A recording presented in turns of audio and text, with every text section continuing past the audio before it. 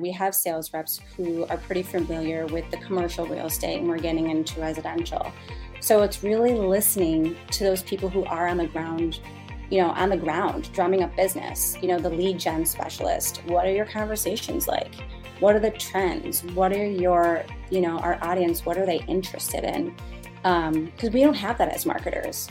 You can assume, but that's not always the best, protocol when it comes to creating content or just any campaign. You kind of got to know your audience. You're listening to Digital Conversations with Billy Bateman, the demand gen leader source for the latest revenue strategies presented by ChatFunnels. All right, everyone. Welcome to Digital Conversations. I am your host, Billy Bateman, and today I am joined by Nicole Piquero. Nicole, thanks for joining me today. Hey, Billy. It's nice to see you. Thanks for having me. Yeah. I'm excited for this conversation about content and how we can create really great content and optimize it. But for people that don't know Nicole, I'll just give you a really brief intro, and then Nicole can give you the details. But Nicole is an associate director of creative with a strong emphasis on digital strategy and demand generation at Captivate. She brings 10 years of experience in design, marketing strategy, and a proven track record of revenue growth. And she's also just really fun to talk to. So we're glad to have you on the show today. And give everyone, that's high level, but tell everyone a little bit about yourself. Sure. And what you do and about Captivate. Sure. I live in Chicago, and I've been with Captivate for about 5 or 6 years now. And so I help out a lot with the creative, coming up with mock ideas for, the sales dev department of marketing.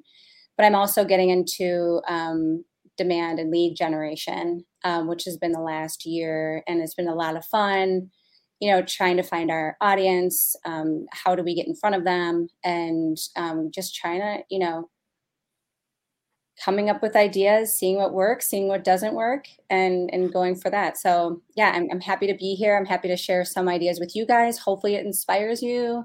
And, I'm just learning just as much as you are. So I really appreciate you having me here on. Yeah, no, this should be fun. So, let's just hop into it a little bit. The last year been pretty tough on marketers. The normal plays, some continue to work, but a lot of them just we had to rethink things. So how have you incorporated demand gen strategies at Captivate over the last year? Sure. So one of the initiatives we implemented at Captivate was thought leadership. And that idea was born again, when pivot was the key word to say. That was one of our pivot ideas, was to really expand our office building to residential. So to give you some background of what that means is Captivate is known for screens and elevators. So imagine you're, in a high rise and you go into an elevator and someone's with you, next to you, and it's kind of awkward. There could be like weird sounds, weird eye contact. And that's where the birth of Captivate was how can we make and alleviate a little bit of that awkwardness, that 15-second, that 20-second awkwardness for you to look at a screen. And so, thoughtful content. What is that? What is on that screen? It's thoughtful content. It's ad space. So it's brands allowing them to get to their audience that are riding the elevators. And then it's also, there's a portal for the building to be able to communicate to their tenants. So let's say there's a bathroom out on the 3rd floor, or there's an event. Whoever's riding that elevator will then get to know who that building is. Also, if there's any events, whether you're a tenant or just a guest in that building. So it's a great communication tool, and that's what Captivate is. But imagine now you're in an office building and the pandemic happens, and now we have to expand into the residential. And so we've been at Captivate and doing this for 25 years. So we have a ground base of 25 years of audience, and now we have to expand into a new space as residential, pun intended. And we don't know that audience. How do we attract that audience? How do we make them know who we are, but also trust us? It's like, in the residential space, they already have those brands that they know to call on that are, on that vendor list. How do we get on that vendor list? And the way that we wanted to be a part of that is to create content that was relevant to this new set of audience that we're just learning about, and saying, hey, we know what we're talking about. We have 25 years of experience. We have amazing, intelligent people at our company who can create this content for you that would be beneficial to your life, to be, what are your pain points? Let's talk about them. And then getting in front of them, through these blog posts, through these thoughtful content series. So then when they do have an issue, they think of Captivate as their solution. And so by doing that, we wanted to just start with thought leadership. Awesome. So starting with thought leadership, trying to get into the new market. I love it. It's a lot of businesses do it. Yeah. And I think if it's done well, like it's a great way to get in there. So how do you go about figuring out what your audience wants and finding out what to write about? Like where did you guys start? Yeah, so a lot of it, I would say two starting points is one, listen, and the second one is research. So like I said, we have sales reps who are pretty familiar with the commercial real estate, and we're getting into residential. So it's really listening to those people who are on the ground, drumming up business, the lead gen specialist. What are your conversations like? What are the trends? What are your, our audience, what are they interested in? Because we don't have that as marketers. You can assume, but that's not always the best, protocol when it comes to creating content or just any campaign. You kind of got to know your audience. And also, working with the customer success, it's great that they love our product, but why? And what works, but also what doesn't. It's just as important to know what doesn't work as to what works.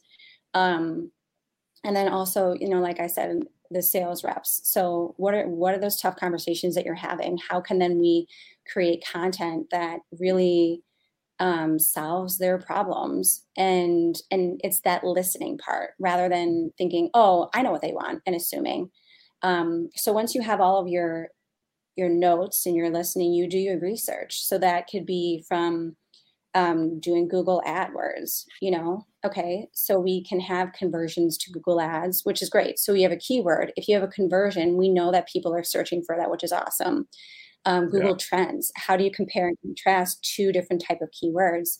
Another one is just doing a manual search of just searching on your own and saying, okay, well, if I was them, what would I be searching and what pops up? Are those guideline, blog posts? Are they lists? Are they how-tos? So it's just, again, figuring out fact finding. And then also one tool that I love that I'd like to highlight is the SEMrush keyword tool. So SEMrush is an SEM and SEO platform. It has an incredible amount of information that could help you, guide you to figure out what your audience is searching for online, which has been super helpful for me. So yeah, I would just say listen and research and, having those platforms that can really help you, guide you. Because to be honest, Billy, like we were kind of a deer in headlights, not knowing and making assumptions. You just gotta take a step back, listen, and then also figure out what people are searching for, not making assumptions. Okay.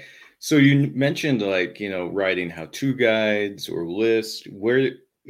I'd imagine you probably tried a bunch of different things, but where did you guys start with? What type of content were you guys writing? So I would say in the first, it's the how-tos, a lot of it had to do, with talking about the pandemic too, like how to communicate with your residents, and also talking about, how the pandemic has affected our tenants and residents through mental health and how our screens can help with that. And just the mental health of meaning, like if you can't leave your building, if you're in a residential space, it could really have an effect. How can we provide a sense of communication and community to these residents? And that's where that pain point and that solution starting that blog point. That's where we started, and then it evolved into, okay, well, let's see what people are researching. People are researching, like, what is a digital display? What is a screen? Yeah. Why would I need one? Those real questions that people are like actually searching. And so in SEMrush, if let's say you have a keyword, you can see in the magic tool part of the platform, you can see the volume, which then really breaks up your assumptions. So let's say you're like, oh, I know that people are asking, like, how do I communicate with my tenants? But they're not online, at least. Yeah. So,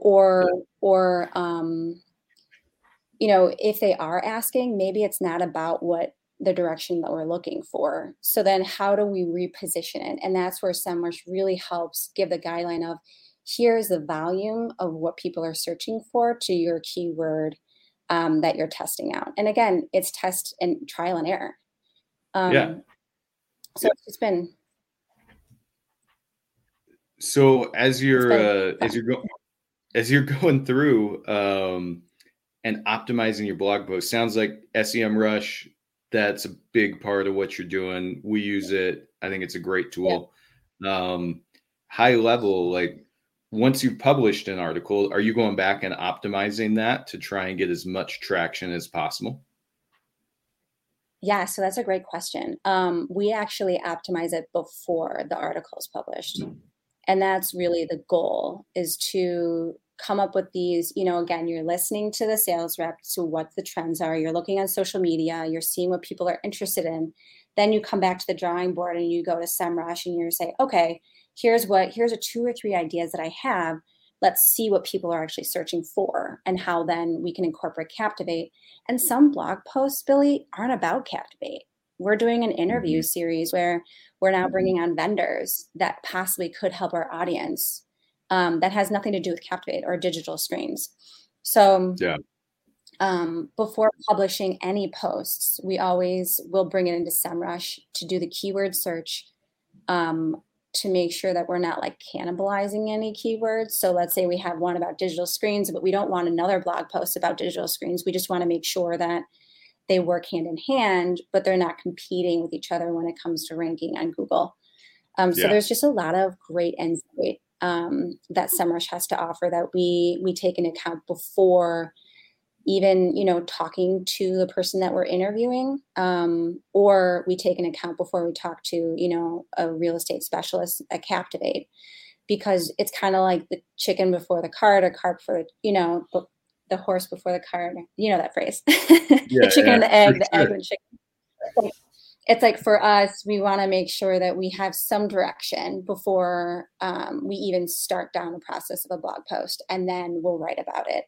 And then we can go into SEMrush and, they can give us ideas as to, here's how to make your content more readable. Here's some links, here's some extra keywords that are relevant to what you're writing about. So it's really helpful. Again, if you have a team of people doing this, it really, makes that level field of, okay, here's the direction of what we're doing. And then everyone's on board, because there's so much information out there about what to do. And a lot of the information conflict. It's like, oh, well, I read this article. Well, no, you read that article, and they're saying 2 different things. So to me, it's really nice to have that one platform where it's like, okay, this is what we're saying. We're going to test out a few of the recommendations and see what happens. So it's really helped us. It's benefited our organic page views. It's doubled. Also, again, it's just that brand awareness. We want to be in front of those people as often as possible, of making people aware that we are now in that residential space. I love it. So as you're going through, it's been a long time since I've personally done SEO, but as you're using these tools, are you finding that, we all think like, okay, this is how we're going to outline and organize the article and the keywords that we should focus on to get the most out of this. But when you go back, you put it through, you have it analyzed. How often do the tools come back and say, hey, your assumptions are kind of wrong, and this is what you need to do? Yeah, it's as simple as spelling, right? So if you think of the word multifamily, it could either be spelled one word or two with the hyphen. And it's well, I use a hyphen, shouldn't my audience? And it's that breaking those assumptions down as to no, there's more volume with one word. People don't want to take the time to write the hyphen. So that's like the colloquialisms, the terms. Do you keep that in there? What are people are searching for, to just make sure that when they are quickly typing, there's no hyphen, which makes a big difference in coming up in Google search. Interesting. I love it. And what others, do you have any other stories? That's really interesting, because we have a similar thing sometimes with one of our products is a chatbot. Is chatbots one word or two words? I don't know what we're doing right now from an SEO standpoint, but I wouldn't be surprised. I think it's supposed to be one word is the proper way to do it, but I wouldn't be surprised if more people, when they're searching, go two words. So that's an interesting point. Any other stories? Yeah. So we just created a blog post recently with one of our sales reps who was a property manager. And as you know, property managers are our audience. And so she was writing a story about how to manage your time. And she kept saying residents, manage your time to give the best experience to your residents. And when I type in residents, I was getting a little bit of different, it's the school, it's like two different schools of thoughts. It's like you speak to it, but are people typing? Are they searching for that word? And so I put residents in the SEMrush tool, and I got the craziest results, like Resident Evil. Are you familiar with that? I had to Google what that meant. Or I think like Resident Evil Village. So a lot of the keywords that we talk to, in business is just so different from what the high volume keywords or people are searching for. So it was just interesting. So with that, and also resident meaning like inpatient resident, or, not necessarily a resident of a multifamily building. And that's where we were looking to target, so we just switched our strategy from resident to tenant. Because when I put in tenant, that was more so of condo tenants, how to make tenants happy, how to communicate to tenants. So it's just like, that was the line. And again, it's just like breaking those assumptions. And then, are you familiar with Resident Evil? I don't even know what that is. Actually, I'm of the age that Resident Evil was like a pretty big video game back when I was probably, I want to say, middle school, high school. Oh, really? My friends played Resident Evil. I remember it's like a zombie game, if I remember right. And then I actually spent some time in commercial real estate. So to me, I know commercial real estate speak it's tenant, it's not resident, so that would make sense to me. Yes, for commercial real estate. Yeah, so commercial real estate, it is tenants, but then for residential, what is it? Do you call your... Yeah, I think it all depends on where you are, but for the big multifamily, it's generally, they talk about them as tenants, at least internally, when the managers are talking. So. Yeah, no, thank you for that insight. Like, I love hearing that with your background. I didn't realize that you had a background in that too. So that's really cool. I think when I was a kid, it was more like Mario Kart and Mortal Kombat.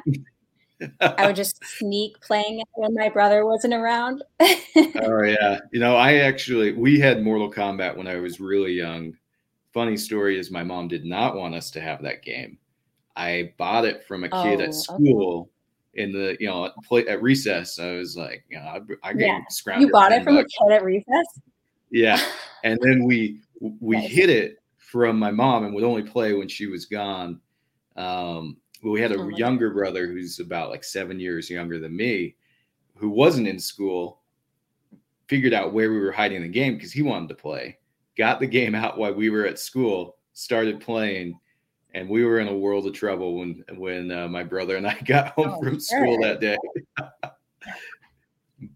But Mortal Kombat, still a great video game. Still a great game. So. Yeah. All right, not to throw us off too much. Yeah. Good stories. I'll have to look up Resident. Yeah, look it up. I don't know if I ever played it. I just knew what it was. Any other insights before we wrap up that you would like to share with somebody who's decided, hey, we're really going to get started on this content strategy. Maybe they've been haphazardly doing it just to do something or haven't been doing anything. What's your one or two pieces of advice for anyone who's decided we're actually going to really do this well? Yeah. So be patient with yourself. I would say, obviously you have to figure out your goals. So are your goals to just like where your KPIs are at? Is it like higher funnel? Is it just awareness or like informative blog posts or like what are the goals of your blog post? And also if you're generating leads, that takes time.